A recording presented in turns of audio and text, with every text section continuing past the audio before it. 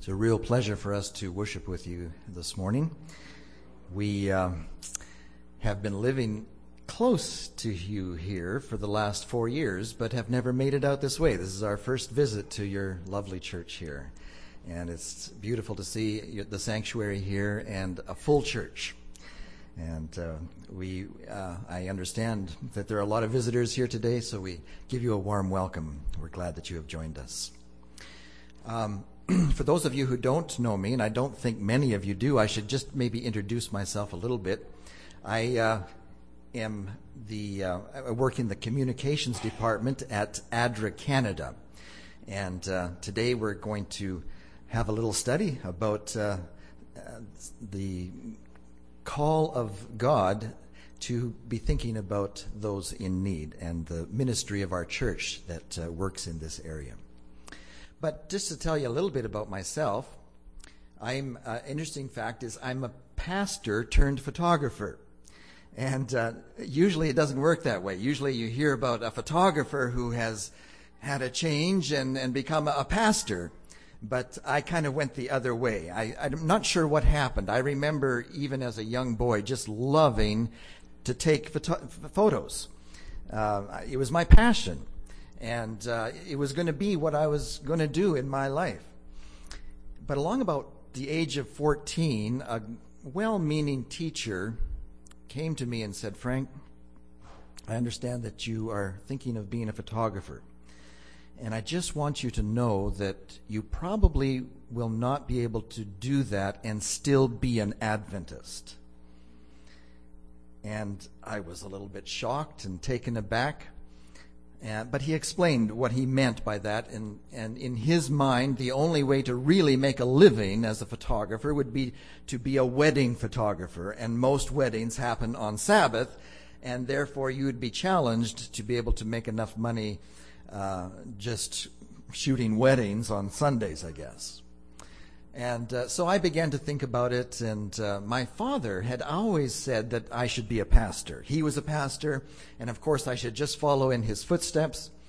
And back in those days at Canadian Union College, there really was only 2 degrees that you could get there, and that was to be a pastor or to be a teacher. And even the teacher degree was a little bit sketchy. It was kind of an association with some other, I think Lincoln, the school down there in the U.S. So as I went through CUC, I kind of switched back and forth between being a teacher and a pastor, but eventually finished up being a pastor.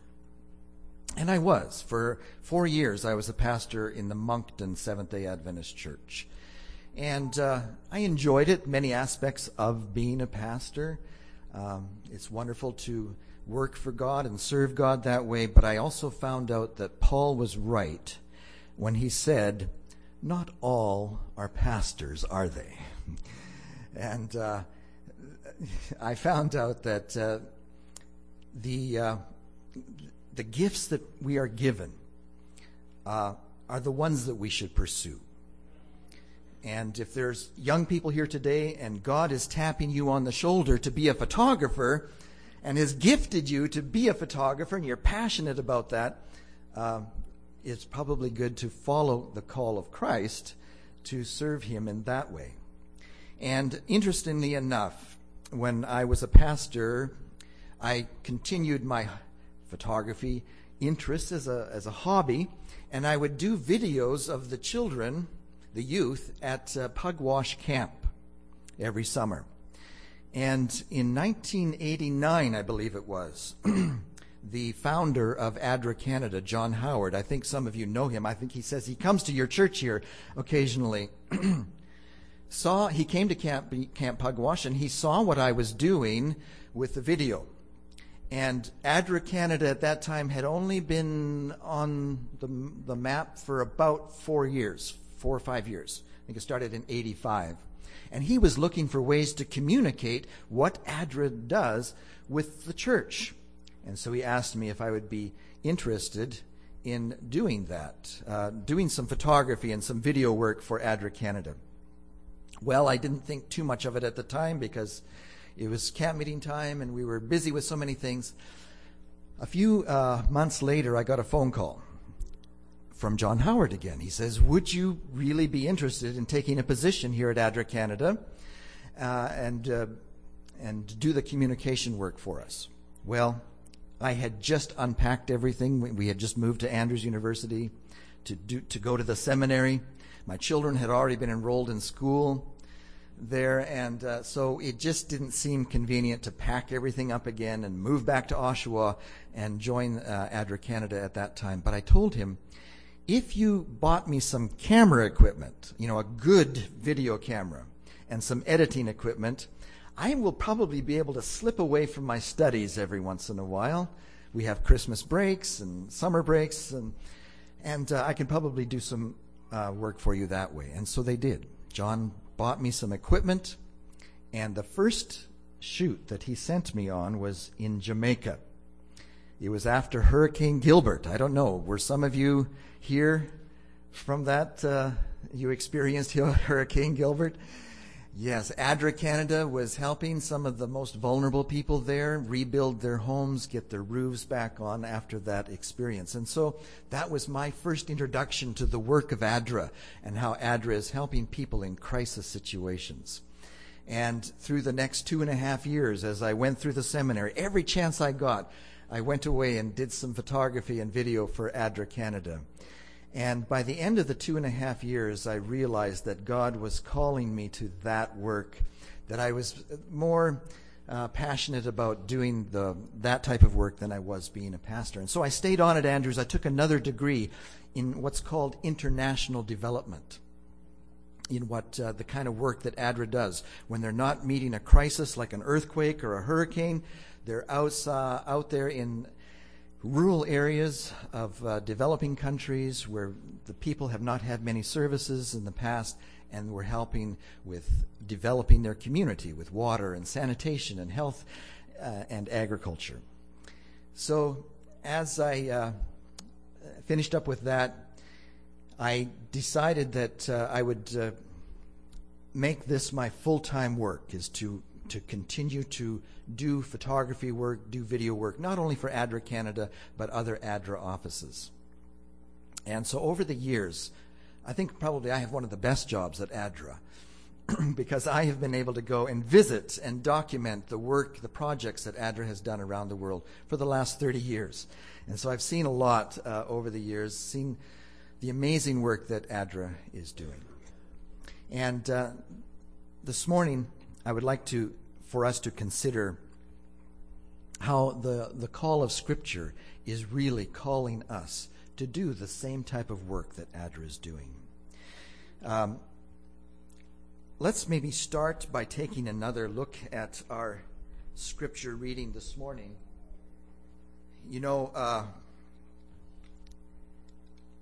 A lot of people wonder what God is requiring of us. They asked, what must I do to be saved? And they ask, what is God expecting us? He's created us. He's created this whole universe. What is he asking us to do? And I believe that this passage in Micah 6:8 really sums it up well when he says, maybe we can say it together, shall we? He has shown you, O man, what is good. And what does the Lord require of you?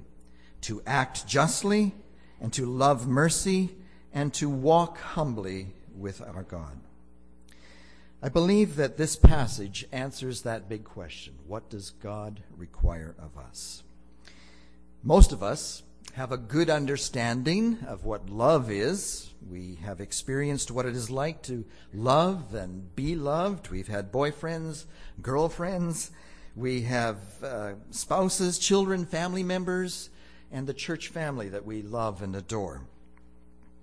And most of us understand what it means to be merciful, to have mercy, to have a heart of forgiveness and reconciliation. But what about justice? Some people think that getting justice is a lot like getting revenge.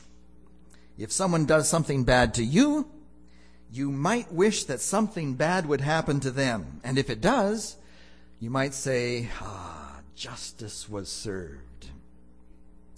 But this is not what the Bible is talking about when it calls for people to act justly. This is not God's sense of justice. It is not what he meant when he spoke through the prophet Micah for us to act justly.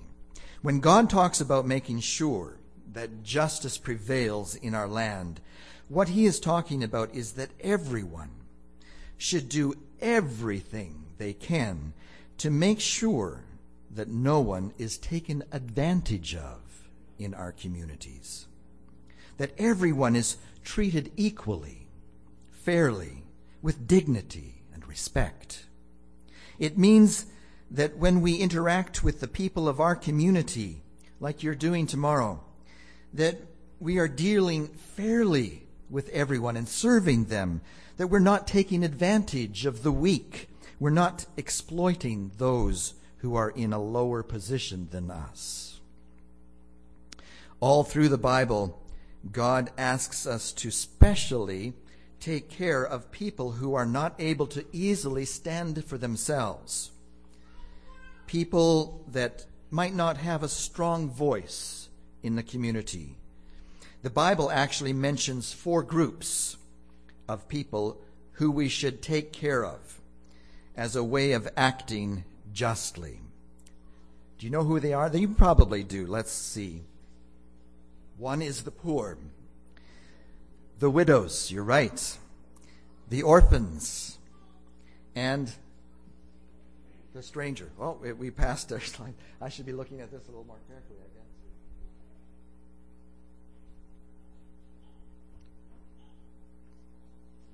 As we make sure that these people living around us and throughout the world are treated fairly and are able to live lives that are safe and secure and free from suffering, we are answering God's call to act justly. To help us think about love, mercy, and justice this morning, I would like for us to consider a story from the life of Jesus. The Bible doesn't really tell us his name, so we're going to call him Jared. Like many people today, Jared also held this burning question in his heart. What does God require of me? What must I do to be saved? And in this story, Jared has the most amazing opportunity to ask the question to Jesus himself. And it doesn't get much better than that. Let's get into the story. Jared had been born into a very wealthy home. The family held a lot of properties around the city where they lived. Beautiful, well-developed vineyards, plenty of orchards of olive trees and pomegranate, and many fields that produced bountiful harvests of wheat and barley. The family had a lot of people working for them. Some were hired as day laborers at critical times of planting and harvest time. Others were what's called sharecroppers, who would grow produce on one small piece of land owned by Jared's family, for which they would be paid by getting a percentage, usually a very small percentage, of the harvest. And then there were the slaves that had become property of the estate and compelled to work for the family for nothing more than food, clothing, and shelter. How had Jared's family acquired so much land around that city? How was it that they had so many slaves? Well, we know from studying about this time period that back in those days, if a poor family needed some money to cover a family emergency, they could go to a wealthy landowner like Jared and ask to borrow some money. And so they would set up an arrangement where they would maybe, if they had some land, they would put their land up as collateral, and the landowner would give them the money they needed to cover the emergency. But then, if they were not able to pay the money back with interest, they would have to give up their land to the landowner. If they didn't have any land to put up as collateral, what they would sometimes do is put up one of their children as collateral. And then, if they could not pay back the loan with interest, then they would have to give up their child to become a worker at the farm, at the estate, until the loan could be paid off. But because of high interest rates, the poor family would find themselves trapped in a high interest loan scheme that made it impossible for them really to ever pay off the loan. And their child would become a slave of the rich family for life. Any children that they had during this time of bondage also became property of the estate. Can you imagine what it would be like to give up your child to become a slave? It was not a very nice system. This kind of injustice was rampant in Micah's day. And it's probably one of the reasons why God asked Micah to remind the people to the things that he required, to be merciful, to love, and to do justly. It was also practiced in Jesus' day, and surprisingly, it still goes on in some parts of our world today. It would seem that Jared's father had died when he was still quite young, because he was now the owner and administrator of this vast estate.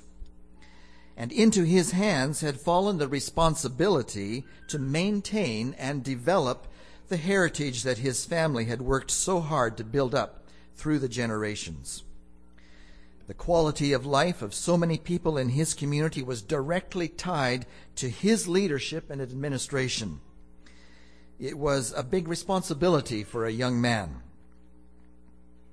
Because of his wealth, he also held a very high position on the local city council.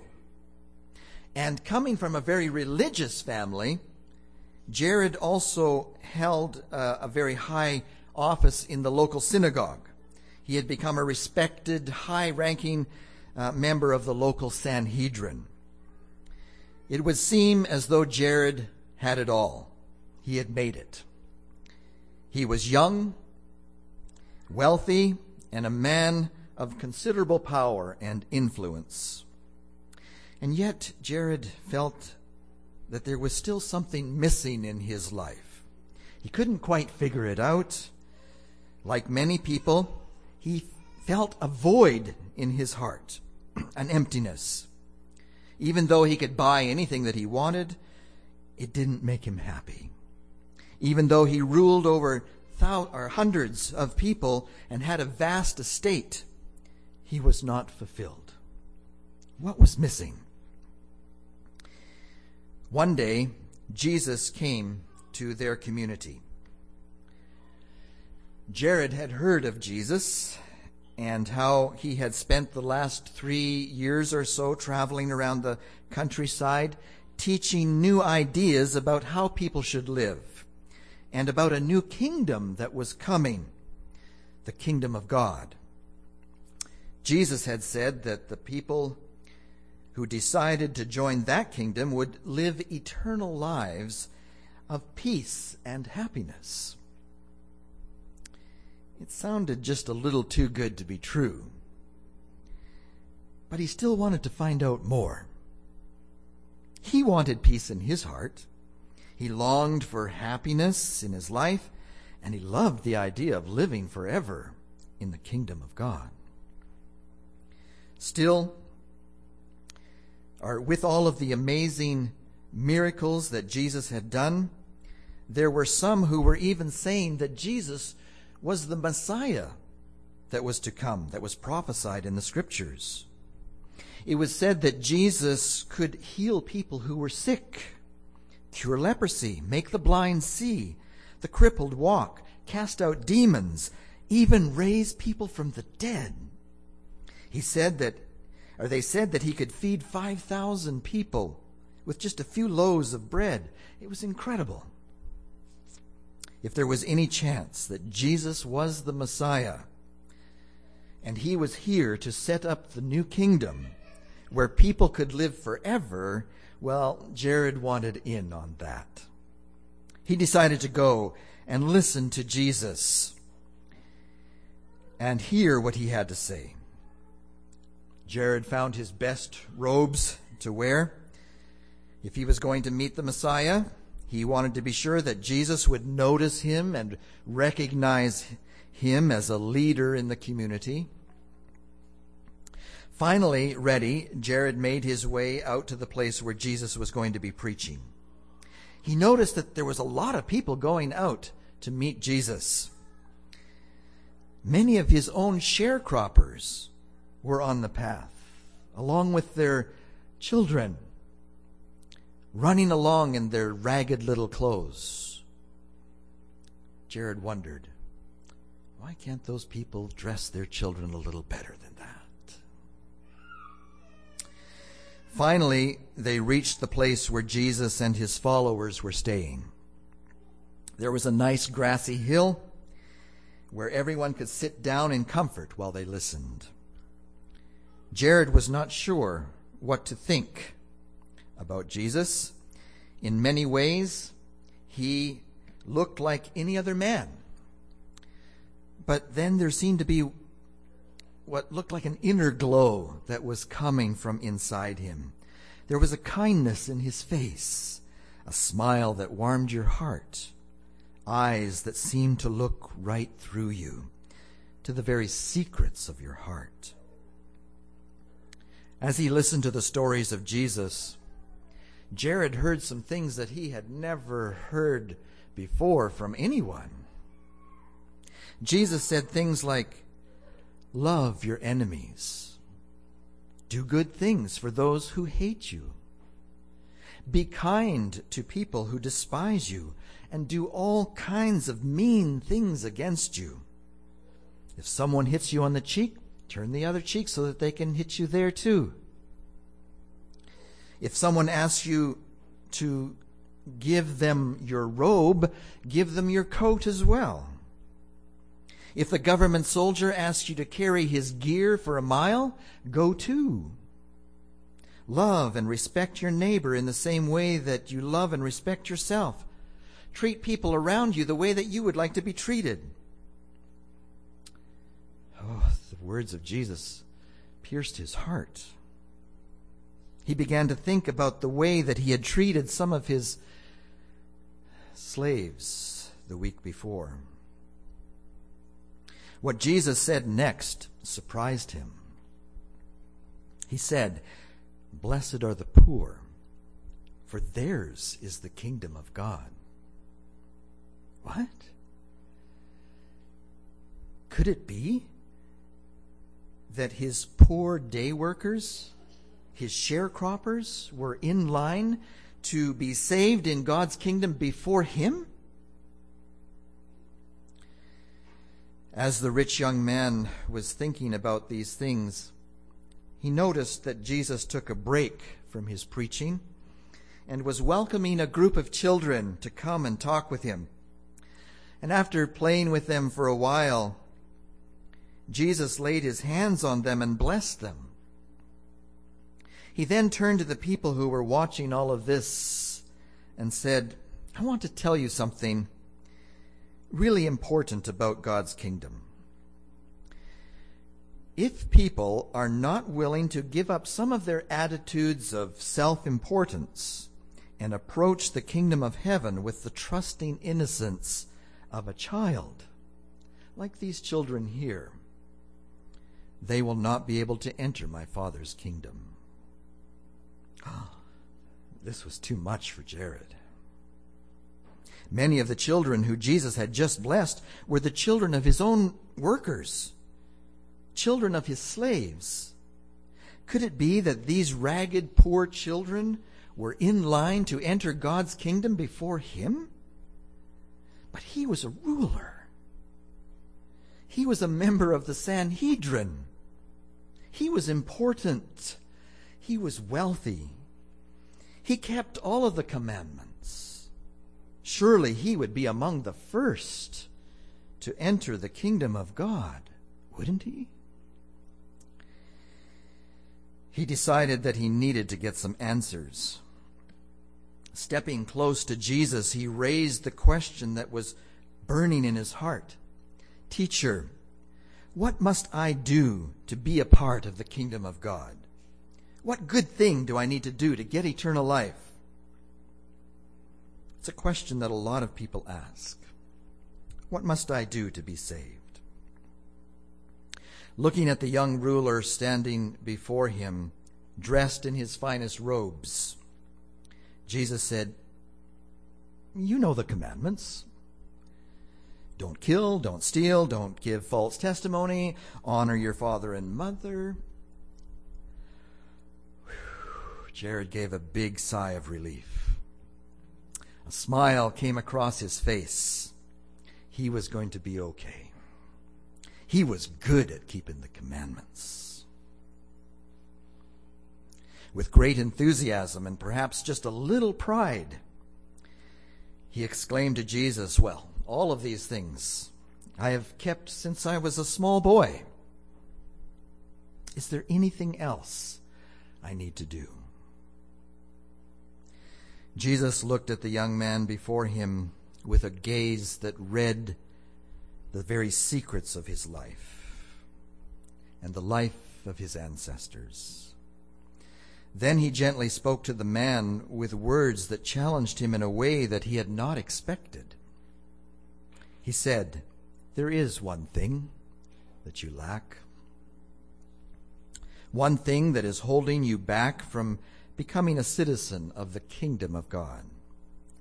What could it be? Jared asked. He's ready to do anything.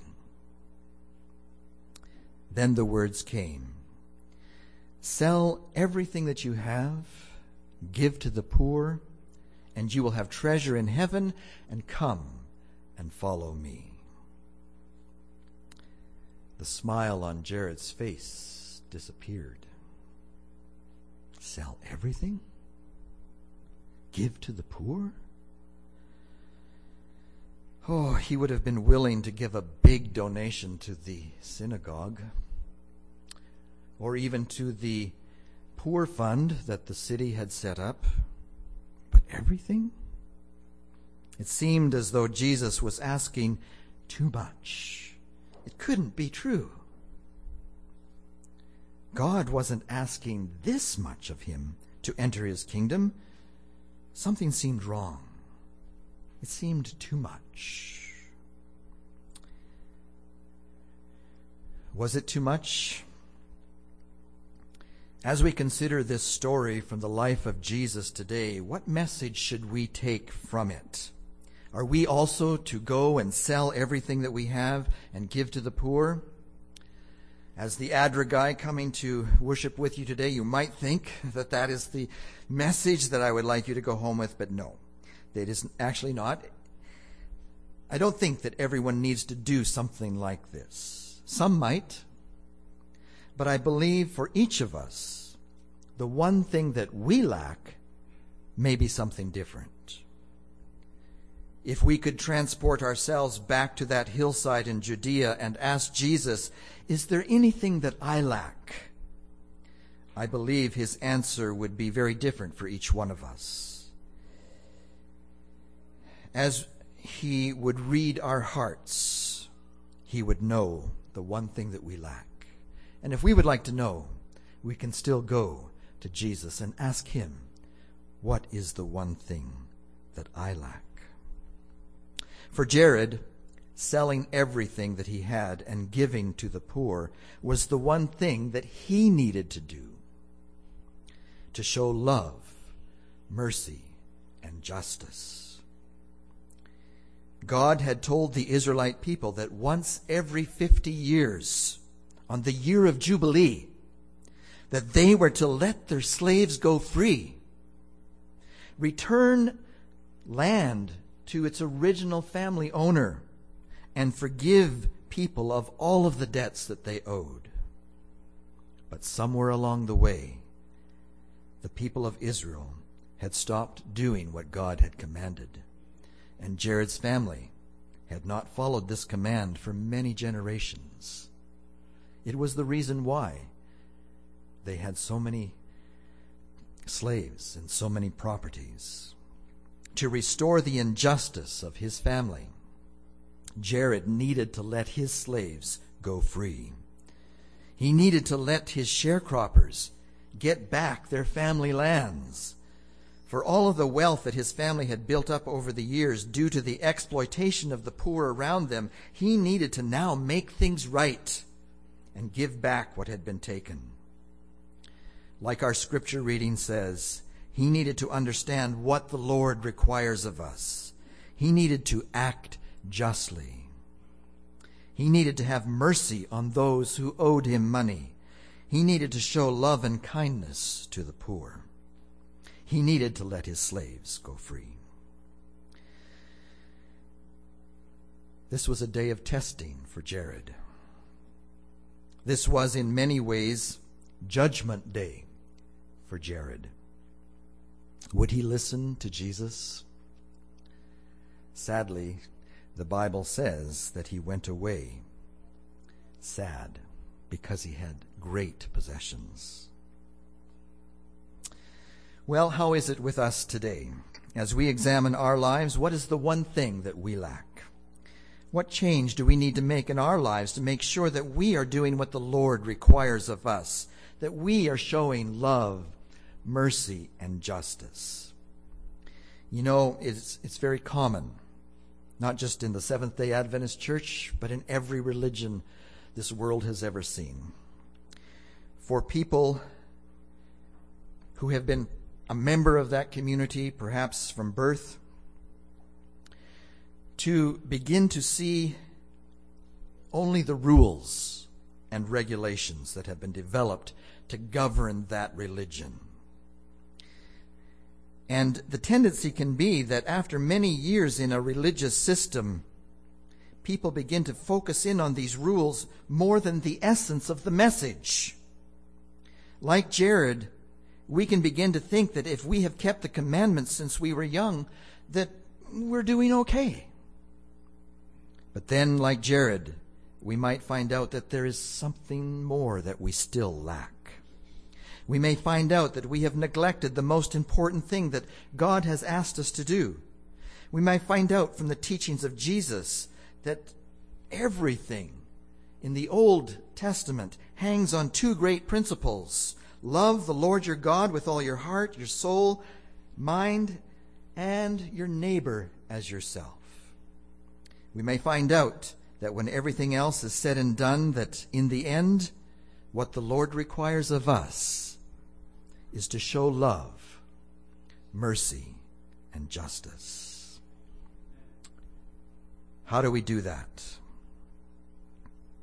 I believe the only way that we really can show the love of God is to have the love of God in our hearts.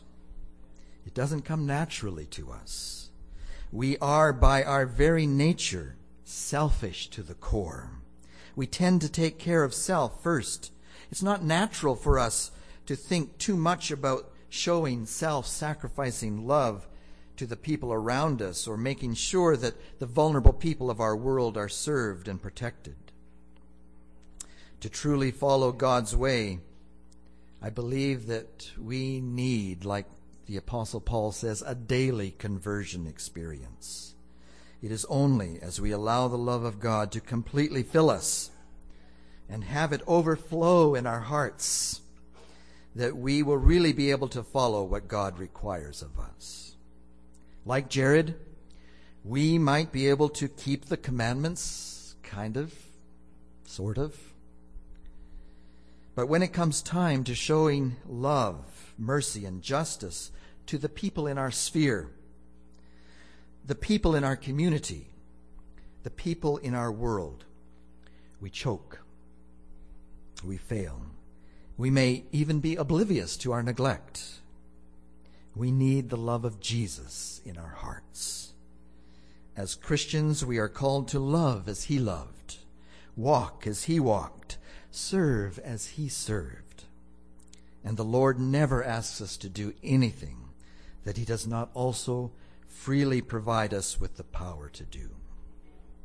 And so I invite all of us here today to ask God to fill our lives and hearts with the love that we need to enable us to show the kindness and mercy and love to others that he asks us to show. As I mentioned, I work for ADRA, which is the Adventist Development and Relief Agency. And for those of you who may be visiting today and don't know about ADRA, ADRA is the humanitarian arm of the Seventh-day Adventist Church. And it's the mission of ADRA to show God's love, his mercy, and justice throughout the world for people who are suffering and in need. We can be proud of the humanitarian work that the church is doing through ADRA around the world. And one of the things that I always like to do when I visit the churches is express our appreciation and gratitude for the partnership that you have provided and given to ADRA over the years through your support, your prayers, and your gifts.